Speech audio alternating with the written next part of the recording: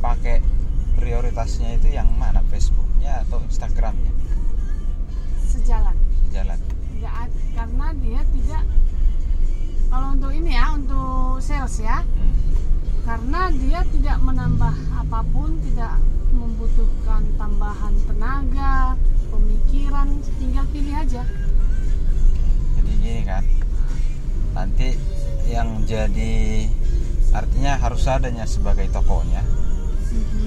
Nah, nanti sebagai tokonya itu yang harus dipromosikan itu sebaiknya fanpage-nya aja. Jadi nanti yang mau kita ngomongin itu ini Instagramnya, karena tadi saya lihat postingan di Instagramnya.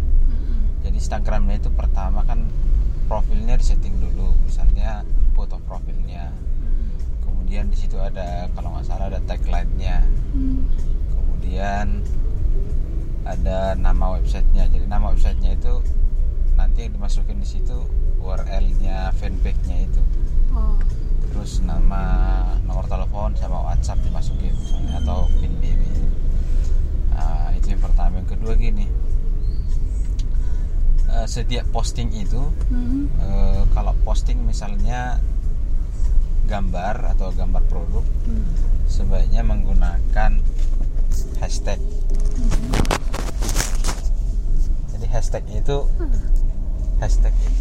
digunakan untuk menandai produk kita yang kalau bisa sama dengan produknya sejenis dengan yang lain. Contoh misalnya gini, kalau keripik pisang, nanti boleh dicek dulu hashtag tentang keripik pisang itu di tempat lain, atau makanan-makanan ringan seperti itu, apa sih hashtag yang digunakan gitu. Nah, hashtag itu bisa kita copy dari mereka, lalu kita buat hashtag di tempat kita. Nah, hashtag itu bisa sampai 10 atau 15 hashtag. Itu yang pertama. Jadi bisa dilihat dari misalnya merek-merek yang besar atau makanan ringan yang lagi tren, hashtagnya bisa diambil. Nah, kemudian bisa juga diambil dari webstar ya, webstar.me. Di situ trending hashtag yang sedang tren saat ini. Nah, itu bisa diambil dari beberapa, tapi harus sejenis dengan punya kita. Jadi kalau makanan, contoh keripik misalnya, ya berarti hashtagnya juga berkaitan dengan keripik atau makanan sehat. Jangan pula dicampur dengan obat herbal misalnya gitu ya. Jadi stop it. Yang selanjutnya, sehari kalau misalnya bisa, usahakan postingnya itu 5-8 kali. Walaupun dengan isi yang sama? Sebaiknya berbeda.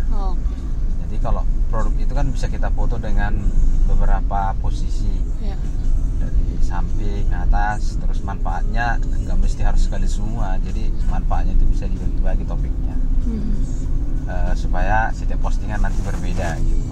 Testimoni, pengiriman bisa juga diposting. Jadi sehingga meyakinkan pembeli untuk melihat akun dari Instagram kita sebagai akun bisnis. Selain itu, kalau tadi kita menggunakan hashtag, contoh misalnya hashtag keripik pisang. Nah, ada 10 yang menggunakan hashtag ini, 10 akun di Instagram. Nah, kita klik aja hashtagnya itu, kemudian nanti semua itu akan tampil yang menggunakan hashtag itu. Kita like. Ya, jadi kita like statusnya mereka yang sehubungan dengan postingan kita, sehingga memancing juga mereka, untuk memancing mereka melihat akunnya kita. Nah, selanjutnya kalau misalnya ada orang yang follow kita atau like status kita di Instagram, sebaiknya mereka kita follow balik gitu ya, follow back ya. Nah, itu memberikan respon kepada mereka. Kemudian selanjutnya perhatikan nanti juga, karena Instagram itu bisa direct message. Jadi bisa sekarang direct message itu artinya pesan langsung, kadang-kadang tidak diperhatikan. Jadi perhatikan ada pesan masuk nanti di tempat kita. Jadi sementara itu dulu lah, nanti dipraktekin. Ya, oke deh.